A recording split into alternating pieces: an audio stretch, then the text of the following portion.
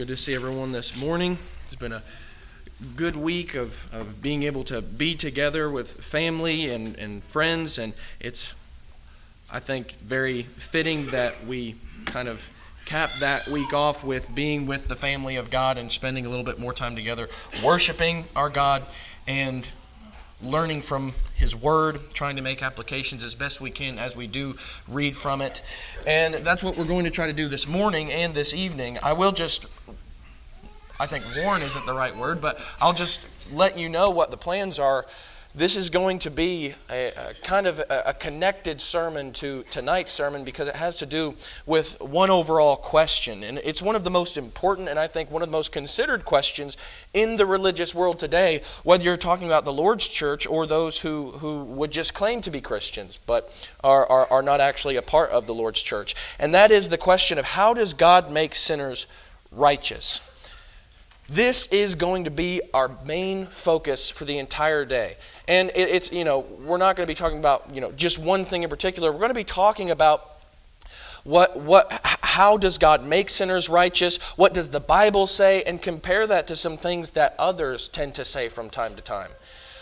And so it would be, it's helpful to have this answer in place, and I mean firmly in place, so that way when others come in and try to give their own answers that are not found in the Scriptures, but rather just based on their own wisdom, we need to have the answer firmly rooted in our minds, because our salvation is based on this answer, that we are to be justified by Christ. And let me just say, as we're going to make note of throughout this study, both this morning and this evening, there are ways that people try to justify themselves without being justified by Christ. And they may say, but look at what I'm saying. I'm trying to bring Jesus into this. The problem is they're trying to connect Jesus to something that we do not find in Scriptures. And so let's try to answer this question of how does Jesus justify those who come to Him? And so as we begin with this, the answer is so simple. We are justified by God's grace. Go over to 1 Peter chapter 5. 1 Peter chapter 5 in verse 12. 1 Peter 5 and verse 12. At the end of this epistle, Peter says through Silvanus, our faithful brother, for so I regard him, I have written to you briefly, exhorting and testifying that this is the true grace of God. Stand firm in it. We must stand firm in the true grace of God. Because without God's grace, we are lost, we are hopeless, we are indebted beyond all repair. And why? Because we have all sinned. And what is sin? But it is breaking God's law. That's the definition. It is a transgression against God's law. It is breaking His commandments. And once we have broken His commandments, now we're in a bit of a problem, aren't we? Because now we're in a place where God says, if you break my commandments, you can't be in heaven with me. You can't be in a right relationship with me. And so something must happen. And it is with God's grace that we are able to get out of that lost condition, that hopeless condition. It is by God's grace that debt can be paid in full. Now, without God's grace, we cannot be saved. That is so evidently clear. In fact, you go over to Ephesians chapter 2. Ephesians chapter 2. Very quickly. This is a very familiar passage, but in Ephesians chapter 2, as we think about how God justifies sinners, how He makes sinners righteous. In Ephesians chapter 2, in verse 8, it says, for by grace you have been saved through faith, and that not of yourselves, it is the gift of God. Not as a result of works, so that no one may boast, for we are His workmanship, created in Christ Jesus for good works, which God prepared beforehand, so that we would walk in them. And so it is by God's grace through faith that we are justified. This is what we mean by justification, the process by which sinners are made righteous by God's grace through faith. In fact, this word justified, we're going to be looking at it a lot. Over in Romans chapter 5 and verse 1, this is the notion that Paul tries to make clear over and over again throughout Romans. Therefore, having been justified by faith, we have peace with God through our Lord Jesus Christ. In verse 2, through whom also we have obtained our introduction by faith into this grace in which we stand, and we exult in hope of the glory of God. So you see how all this connects together. We are justified because of God's grace, that He was willing to send His Son and provide an opportunity that we would choose to follow after Him. This is the only way that sinners can be saved. through God's justification, not our own, not man's. And the reason that I emphasize that point is because time and time again, since the first century all the way to today, there have been many who distort that grace that we must have to be saved. Remember, without God's grace, there is no salvation. And I think everyone in this room would agree with that. But there have been many, and we're going to look at just a few examples here. If you want to turn over to Jude 3, Jude beginning in verse 3, that's right before Revelation. There have been many who have come in and started talking about God's grace, preaching about God's grace, but ultimately they're not saying the same things that God has. Look at one example. In Jude, verse 3, it says, "Beloved, while I was making every effort to write to you about our common salvation, I felt the necessity to write to you appealing that you contend earnestly for the faith, which was once for all handed down to the saints. For certain persons have crept in unnoticed, those who were long beforehand marked out for this condemnation, ungodly persons who turn the grace of our God into licentiousness and deny our only Master and Lord, Jesus Christ." On one hand, what you have is the severity of distorting God's grace. What does he say at the very end of verse 4? That these people, what they have done with God's grace, distorting it, it denies our only Master and Lord, Jesus Christ. Unless you have the same understanding that Jesus has, unless you have the same understanding that God has. What you're ultimately doing is denying Christ. But we're going to come back to that notion, so just keep that in your mind. But one of the things that he says is that they turn the grace of our God into licentiousness. That is the notion of having no moral restraint. And so they use this in such a way as to propagate themselves or help their own situations. Over in 1 Peter chapter 2. 1 Peter chapter 2. Another circumstance here. 1 Peter chapter 2 in verse 16. It says, "Act as free men and do not use your freedom as a covering for evil, but use it as bondslaves of God." What does he mean when he talks about free men? Free men, those who have been liberated, freed from the bondage of sin, from that slavery of sin. And we have that language time and time again throughout the scriptures. But what Peter has to unfortunately bring up is that people are coming in and they're using that freedom ultimately as a covering for evil. And I think that there's a very strong connection that we could make to Romans chapter 6 and verses 1 through 2, which you might just put a bookmark there because we're going to come back to it a few times both this morning and this evening. But that notion that people are trying to abuse God's grace. How do they do that? Let sin so that grace may abound. But Paul says, may it never be. Why? Because people are distorting God's grace. Yes, God's grace will cover all of my sins. But people will come in and say, all right, then we can abuse that. No, if God's grace is that powerful, then it should be powerful enough to take care of me even though I'm going to continue in sin. That's a serious problem. That is someone who's coming in, distorting God's grace and abusing it. Now, do people still do this today? I think they do. What are some ways that people do this? I want to look at specifically one I think is the most predominant way that people do this in our modern culture. And that is how they distort God's grace. It comes in the view of Calvinism. And you might have heard this before, you may not have, but it is the notion that Christ's perfect righteous life is imputed to believers. Now, there's a lot of big words here that are used, and I think sometimes just to maybe confuse. And for instance, I want to try and define this a little bit more from a Calvinist perspective. A man named named John Piper. He's a very famous denominational preacher, and he wrote a book called "Counted as Righteous." And as I was just trying to understand what would a Calvinist say about this notion of the imputation of Christ's perfect and righteous life to the believer. What does that mean? And this is what he said. It's really kind of at the beginning of the book, a little bit in, but it's very much at the beginning of the book. He says, "By imputation, I am referring to the act in which God counts sinners to be righteousness through their faith in Christ on the basis of Christ's perfect blood and righteousness. Specifically, the righteousness of Christ accomplished by his perfect obedience in life and death." Now, does that sound reasonable? At first glance, or at first hearing, it might seem, okay, I think I understand that. Maybe I don't, but I'm not sure if there's anything that I can really point out specifically and make issue with. And let me just say, I think that's the main danger. A lot of times when you go to people to try to get this understanding, just to understand what they would say about this, what happens is they're very wordy and they use very big words, like academic sounding words, to make it sound very researched, so that way when we read those definitions, I don't have to go and do any research myself because it already sounds like they've done that work.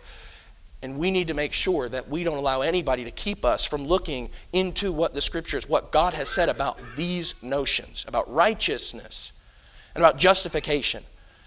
We need to make sure that we are not just taking things in because people are defining things in such a way that makes it easier to swallow. We need to look at what they're really saying. And I want to try to do that this morning.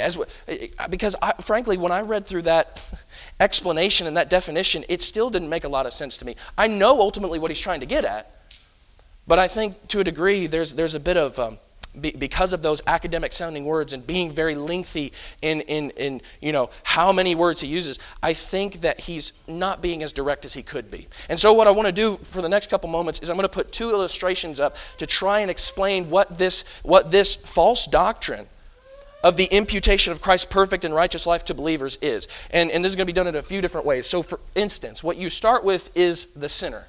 You have the man who's broken God's law, and therefore he is in debt, he is hopeless, he's lost without God.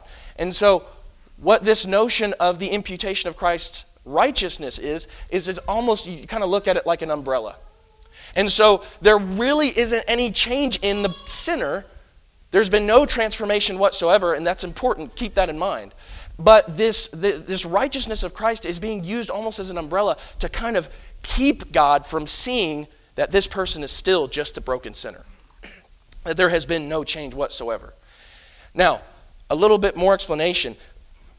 What this means is, for the sinner who has broken God's law and is in need of God's justification, what this means is when God looks at the sinner, he doesn't actually view that person's sins. He doesn't actually view that person's life. He doesn't view whether or not they have obeyed or disobeyed. Isn't that interesting?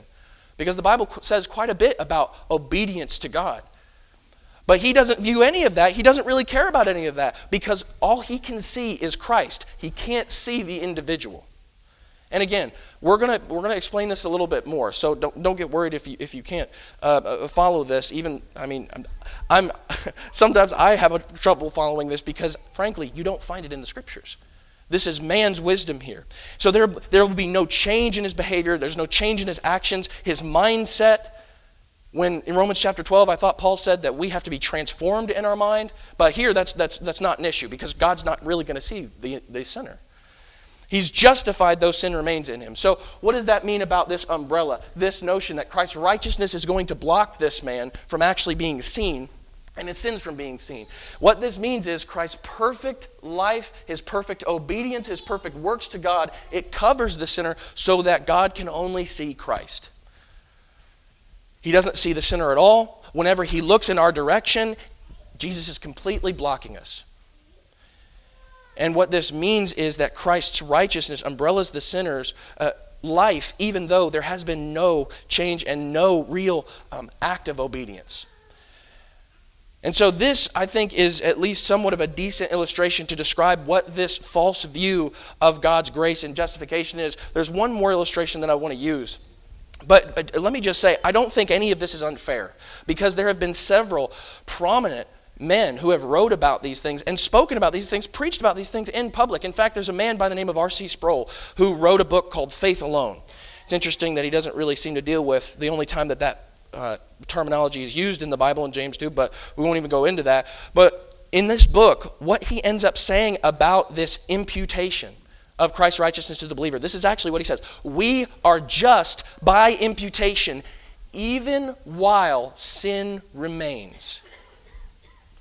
Let me ask you something. Because you are a good Bible student, can you be justified? Can you be in a relationship with God while sin remains? We know better because we've read the Bible. Another illustration. Again, you start with the sinner. And this is a man who decides he's not going to give up on his sin. He is completely unchanged, even though he's read through the gospel where it talks about repentance. You need to take that sin away from your life. You need to root it out of your life. He's just obstinate and disobedient. He's a man that has not given up his sins. Now, let me ask if this makes sense, because this is the notion of justification by imputation. You have God come up to this man and essentially say, you have done as I have asked. You are justified. When you look at this picture, is that scriptural? Is that biblical? Every single one of us, I think, would look at this picture and say, that is wrong. That is false. And you'd be right. It is. It's completely unbiblical. Now, what this false view, what this doctrine, this false doctrine would say is that even though this is the case, God really is not going to care about the sinner who has not done anything to change his life, to obey God, but because all he's going to see is Christ stepping in front of him. And what's interesting about this is really nothing has changed. This is the same picture as we just saw. The man is not going to be held accountable for anything that he has done, even though he hasn't shown any remorse whatsoever. But you have, I mean, honestly, can this possibly be correct? The notion that the sinner, after not doing anything that God expects of him, that God is not going to address that fact. That he is essentially distracted by his Son. What do we know about God? He's omnipotent, omnipresent, omniscient. God knows everything. And yet what this doctrine would espouse is that, or rather proclaim, is that God is distracted by his Son. God knows all. And this means that sin is not really dealt with.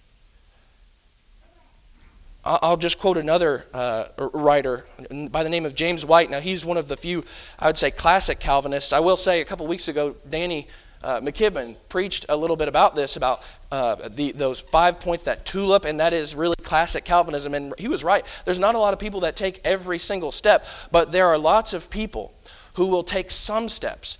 And I would just hearken you back to one thing that Danny said. I think that if you take some and not others, if you don't take the whole thing together, it all falls apart. I think that this doctrine of Christ's righteousness imputed to the believer, I think this is kind of the glue that holds it all together. And this is one of the main reasons that we're looking at this. But James White, who's a classic Calvinist, as he's writing about the imputation of the righteousness of Christ to the believer, he says it produces no change in the individual to whom the imputation is made. It simply alters his relation to the law. Now, is it true that when we are justified, there is a change in how God uses us? Yes. But it's not that there is a change even though we have not done anything. That God is going to justify us even though we have not repented. Even though we have not decided we're going to be faithful. Not just believe that he exists, but truly be loyal and devoted to everything that he says. Now, I will just say, there are no passages for this point because nowhere in the Bible is there ever the notion that God's divine righteousness is transferred over to the believer. And that's just a fact. And so what I want to do is focus a little bit more on this doctrine because I think it's helpful to understand what proponents of this doctrine would say. And first of all, as we look at this, just in addition, there are three overall imputations that they would say come along with this doctrine that must go together, I would say, if it all falls apart. And it starts with Adam. So you have Adam's sin and the consequences of his sin. You have Adam's sin really being inherited throughout all of his descendants. Every single one of us are guilty for Adam's sin. So that his sin is transferred over to man.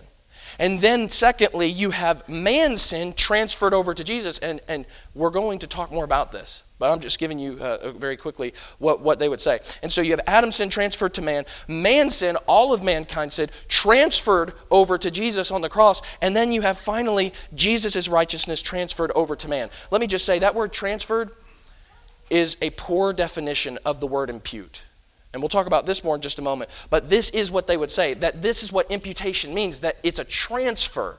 It is not. But let me just ask, when looking at this, what does this really mean? Very quickly, I would just like to translate this for you. What this means is ultimately, you are guilty for Adam's sin. Jesus, our perfect Lord and Savior, is guilty for your sin.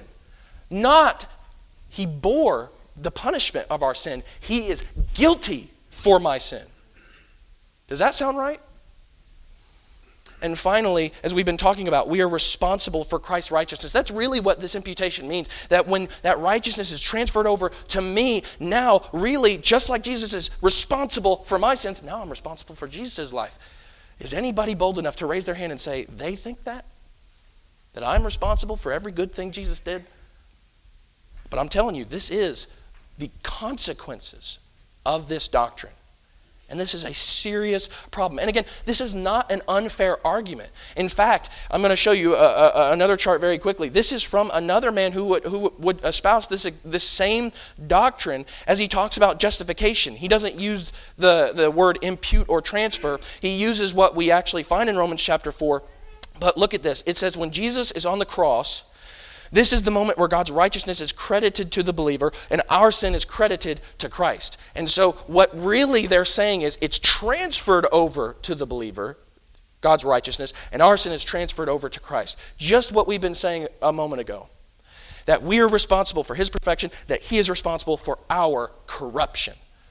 That is what this is saying. And even though in this chart he's actually using the correct verbiage, that's not what they mean. And I would just say, even if they used this definitionally, even if they used this accurately, there is not one passage that talks about God's righteousness or the righteousness of Christ being put on the believer in any sense. Are we supposed to be perfect as our Heavenly Father is perfect? Yes. Are we supposed to be righteous as he is righteous? Are we supposed to be following after his footsteps? Yes. But it never ever speaks about the notion that his righteousness is now mine. That I am actually literally responsible and that I'm actually responsible for that righteousness. And we're going to look more into this. But just understand, this is not an unfair argument. Many, many, many have said these exact things. And so I want to look at this word. When you look at the word impute, you will find this in Romans chapter 5 when Paul says that where there is no law, sin is not imputed. And so this is the word that they would use and that I think we should use biblically. But the problem is that there has been an incorrect defining of this word. Because what they have said is that it means transfer. As we've already indicated, that is not what the word means. In fact, I want to give you another quote. It's a man by the name of Albert Barnes, and you've probably heard his name because he wrote many commentaries throughout the books of the Bible. And when he gets to Romans, this is very interesting what he says. And I will just give you a little bit of background. He was a Calvinist. This man was a Presbyterian, but he really argued against what most of his colleagues would say about this word. And so, very quickly, as he writes about Romans, look at what he says. I have examined all the passages, and as the result of my examination, have come to the conclusion that there is not one in which the word is used in the sense of reckoning or imputing to a man that which does not strictly belong to him, or of charging on him that which ought not to be charged on him as a matter of personal right. Now, get this. The word is never used to denote imputing in the sense of transferring or of charging that on one which does not properly belong to him. The same is the case in the New Testament. And then he says, no doctrine of transferring or of setting over to a man what does not properly belong to him, be it sin or holiness, can be derived, therefore, from this word. Whatever is meant by it here, it evidently is declared that the act of believing is that which is intended both by Moses and Paul. And so every time this word is used from the Old Testament to the New Testament, it's the same. And even a man who is not a member of the Lord's church and going against the majority of his colleagues, he says this is the truth here. And I'm sure I don't agree with everything that Barnes has said over his career, but I will say, in this instance, he was right. This notion of imputation, it is not the sense of transferring. And therefore, if that is the case, then what God is saying when he uses this word, it is not that Christ's righteousness is transferred to the believer, so I'm responsible for that righteousness. It's not that our sin, my sin, is transferred over to Christ, that he is responsible for it. And we need to be ready to make those points. We need to be ready to stand firm in the true grace of God so that people don't come in and distort it in that way. Look at Romans chapter 4. Because when you look at Romans chapter 4, what we just read about this word that Barnes was writing about, he seems to agree with Paul. Because in verse 19, beginning of Romans chapter 4, Romans chapter 4, beginning in verse 19. It says, without becoming weak in faith, he contemplated his own body, now as good as dead, since he was about 100 years old, and the deadness of Sarah's womb. Yet with respect to the promise of God, he did not waver in unbelief, but grew strong in faith, giving glory to God, and being fully assured that what God had promised, he was able also to perform. Therefore, it was also credited to him as righteousness. Now, not for his sake only was it written that it was credited to him, but for our sake also, to whom it will be credited, as those who believe in him who raised Jesus our Lord from the dead, he who was delivered over because of our transgressions and was raised because of our justification, or to result in our justification. Because without him raising from the dead, without that powerful evidence that he was truly the Son of God, the person that he claimed to be, without that, there is no justification. Because he wouldn't be the Son of God that was able to take away sins. But because of that evidence, we can have that justification that Paul begins talking about even more so in Romans chapter 5 and verse 1 and onward. Now, thinking about Abraham there, his example, why was he credited as righteous by God? Was it because it was transferred to him? No. It was because of obedient faith. And when you look at the example of Abraham, and every time Paul uses that example, he always brings him up, mentioning the fact that Abraham's faith does not look like most of the Jews' faith at this point. Because they look at faith almost like James talks about it. It's a dead faith.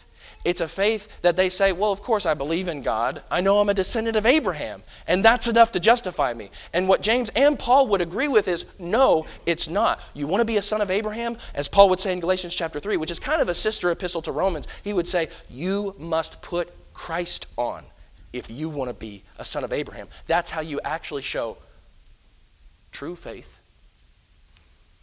And so we need to come to the words that the Holy Spirit uses, and we need to not bring our own wisdom into this. We need to not bring the world's wisdom into this. We need to see what God actually meant. Now, what I've tried to do for the last few moments is just describe to you what I think is one of the most prominent distortions of God's grace that we have to deal with today. And there are probably other ways, there are definitely other ways that people do this, but this is one of the main ones. And so we need to understand it so that way we can know how people are coming about this discussion. But you may still look at this and think, why does this matter? In fact, I've had conversations with brethren about this exact thing, and what ends up happening is people say, honestly, listen, no one else really believes that. I mean, yeah, he believes in some wackadoodle ideas. Yes, he believes in some silly little notions, but, who cares? Just let him be silly. It's so much more significant than that. This is not just a brother or a sister just saying silly little things. We just need to look over it. This is not something that we can look over. Why? Because it is a false gospel. Distorting the grace of God, as we began with, is reason enough for this to matter. When someone comes in and says something other than what God has said about his grace and about how we are justified, I am going to approach that topic with extreme caution and extreme prejudice, frankly, because they are coming at it from a different perspective than God is. Not me, God. That's distorting God's grace, and we cannot have that. In fact, Paul would write so severely to the Galatians. Why? Because they so quickly had abandoned the true gospel for another gospel. And he says, but it really wasn't another gospel. And this is the problem today. People think, well, it looks close enough. It can't just look close enough. There are all kinds of doctrines that bring Christ into it. But just because they say, hey, Christ is connected to this, Christ is a part of this, that doesn't mean that it is Christ's word and law and doctrine. That's why this matters. And so this is reason enough. We don't even have to move on. We will, but this is reason enough. And so not one person can say, oh, that doesn't matter. It matters. But not only this, but this false doctrine brings with it the corruption of our perfect Savior, as we kind of talked about earlier. In Hebrews chapter 9, all throughout Hebrews, the writer is just making clear that Jesus is better, that Jesus was that perfect high priest, as it says in Hebrews chapter 4 and verse 15, that he can sympathize with us. He's that perfect high priest who can come before God. In Hebrews chapter 9 and verse 11, but when Christ appeared as a high priest of the good things to come, he entered through the greater and more perfect tabernacle, not made with hands, that is to say, not of this creation. And not through the blood of goats and calves, but through his own blood, he entered the holy place once for all, having obtained eternal redemption. For if the blood of goats and bulls and the ashes of a heifer sprinkling those who have been defiled sanctify for the cleansing of the flesh, how much more will the blood of Christ, who through the eternal Spirit offered himself without blemish to God, cleanse your conscience from dead works to serve the living God? Over and over again, the Hebrew writer says he was that perfect sacrifice. In the next chapter, in chapter 10 of Hebrews, in verse 14, for by one offering he has perfected for all time those who are sanctified. He is the perfect sacrifice. He is the spotless, unblemished sacrifice. It means he was without sin. That's the sacrifice. That a man who was innocent, pure, guiltless, died. And one of the main passages that people would use to make this point is in 2 Corinthians chapter 5. And we'll think about this even more tonight, but very quickly in 2 Corinthians chapter 5, this is one of the texts that they would use predominantly. It says in verse 21, he made him who knew no sin to be sin on our behalf so that we might become the righteousness of God in him. Now what ends up happening is people will say, okay, look at what this says. Christ became sin. Again, I would really, really push back and ask, do you really think that Christ became sin? I don't even know what that means. How do you literally become sin? How do you literally become righteous or righteousness? And so we need to push back and say, do you really think that Jesus, the perfect, spotless lamb, became sin, became blemished? No, that's not the case. If that's the case, then that means he's not the perfect, spotless sacrifice. If that's the case, he is no longer innocent. He's no longer pure. His death means nothing. That's what that means. But I would just say, when you look at how this word is used, especially in the Old Testament, you know where it comes up when it talks about sin offerings. And doesn't that make sense? That when Paul says he made him who knew no sin to be sin on our behalf, what he's saying is he made him to be a sin offering on our behalf. That's the way this word is used, even in the Old Testament. And yet what people want to do is they say, okay, well, you know what? We just live under the New Testament. We need to break that off, and we just can't even look at the rest of God's word. All of it connects. None of it contradicts. And if people end up saying, well, no, that's not what we're going to say. He literally became sin. What they're doing is completely rejecting the rest of what God has said. And not only that, but they are implying that Jesus is guilty and corrupt. Again, please raise your hand if you think Jesus is a sinner. Not one person. And that's good, because true Bible students, we know better. But this is what people will come in and say, so that we might become the righteousness of God in him. And this notion, time and time again, is that fact that we are going to repent of the things that he's actually be obedient. Not just obstinate and say, I'm not willing to give anything up. But we are going to repent of those things that he says are unrighteous, that do sully you, that do soil you, and do dirty you.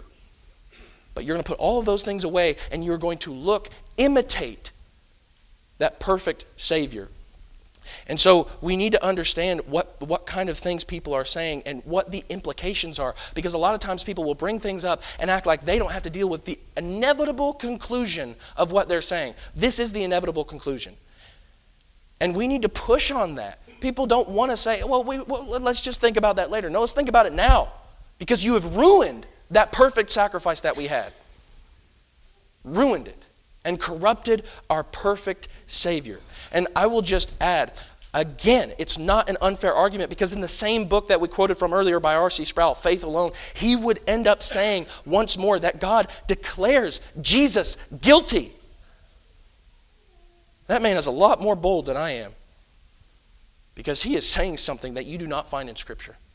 Jesus was not guilty. He was innocent. That is why he was our perfect sacrifice. But that is the inevitable conclusion of believing this false gospel.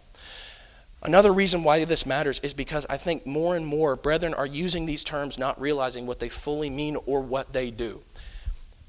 I was listening to a preacher talk about Romans chapter 3 and verse 23, that all have sinned and fallen short of the glory of God. And after he was reading through that, one of the things he said was something that sounds a lot like this. He said, there is none righteous. You're not righteous either.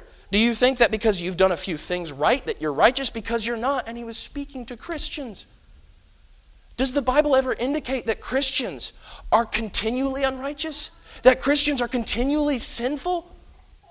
May it never be, as Paul says in Romans chapter 6. 1 John chapter 1, how can you be in fellowship with the Father if you continue to walk in darkness? It's impossible. But that's what people are claiming, that it's okay. But this is something that a gospel preacher has said, not just some random person, a brother in Christ. I'll give you another example from another brother. As he was talking about the righteousness of God, he says, I want his righteousness. I want his, imputed is the word we use. I want his goodness laid upon me. It's the same language of this doctrine. God wants us and expects us to look like him because we are putting away all of the things of the world and putting as much on as we can in love and faith and truth. We need to be a part of that vine, not a part of just of any doctrine, any wind or wave that comes our way and causes us to go to and fro of the path. In Ezekiel chapter 18, we don't have enough time to go there, but I would encourage you to go to Ezekiel chapter 18, read the entire chapter, but especially verses 20 through 24, because what God makes clear through the prophet Ezekiel is that God is not going to, judge the Father for the sins of the Son. And he is not going to punish the Son for the sins of the Father, but each man is going to die for the sins he has committed. That's what God says all the way back in Ezekiel chapter 18. But again, read that whole chapter. And you will see that God is not vague or unclear about this. You die for your sins. In Romans chapter 2 and verse 6, God says each will be judged according to his deeds. He doesn't say you're going to be judged according to someone else's deeds. He doesn't say you're going to be lost because of someone else's sins, although that's what this doctrine would say about Jesus, is that he's damned because he has become guilty of my sin. In Romans chapter 14, once more, he says that we will be accountable to God for my actions, my conscience, my deeds, not anybody else's. I can't stand before God for my son. He's going to have to stand before God for his deeds. And I'm not going to be able to stand for anybody else. You're not going to be able to stand for anyone else that you wish would just obey God, but they never did in their lives. You're not going to be able to bring yourself and say, hey, look at me. No. Every single one of us is going to be judged by our own deeds. Have you obeyed God, or are you continuing to disobey? And finally, I would say it makes God look limited. Because God is omnipresent, omnipotent, and omniscient, he knows all these things, and what this doctrine seems to make God look like is at best blind, at worst gullible. Do we really think that God can't see the sinner behind his son? Or do we really think that he is so vain that he is only going to, that he is so distracted by just the beauty and the glory of his son that he's completely distracted. He can't even turn his attention away because that sinner's on. No! God is not blind to these things. Is he really going to be tricked by man's attempt to hide his sinfulness behind the perfect life of Christ? We have mentioned several passages that God says, you cannot hide from me. Each will be judged according to their deeds. And so the question is, what deeds are you doing? Are you doing righteous deeds that are stemmed from faithfulness to God, that you have learned by God's grace? Or are you continuing in rebellion, continuing in sin, thinking, you know what? Jesus' righteousness is what God's going to see anyway, so it doesn't matter. Christian, don't think if you have been taken in by this doctrine, this false gospel, that you can trick God into thinking that you are righteous when you don't care to be righteous. Don't think that you're going to trick God into thinking, you know what? I think he will go to heaven because all I see is Jesus anyway, when you've been continuing in the shadows in pornography, continuing in the shadows of alcohol, continuing in the shadows of maliciousness. God sees all and he knows all. You're not going to be able to trick. You're not going to be able to hide. When that light shines, everything's going to be exposed. And so come back to the true grace of God. And that is the invitation for all, for the one who has become a Christian but maybe has strayed from the path, and for the one who has never become a Christian, who wants to be a believer and be justified truly by Christ today. You can have that true grace, but it comes at the price of leaving behind man's wisdom and only taking God's. Nothing more, nothing less. Are you willing to obey him today? Are you willing to make the changes? Are you willing to be faithful and be baptized into his death to rise in newness of life, so that you can have not just a transfer, but true forgiveness? The sins are washed away. That is a more hopeful message than any false doctrine that we can hear. Do you want forgiveness this morning? If you're subject to the invitation of Christ by any means, please come forward as we stand, as we sing.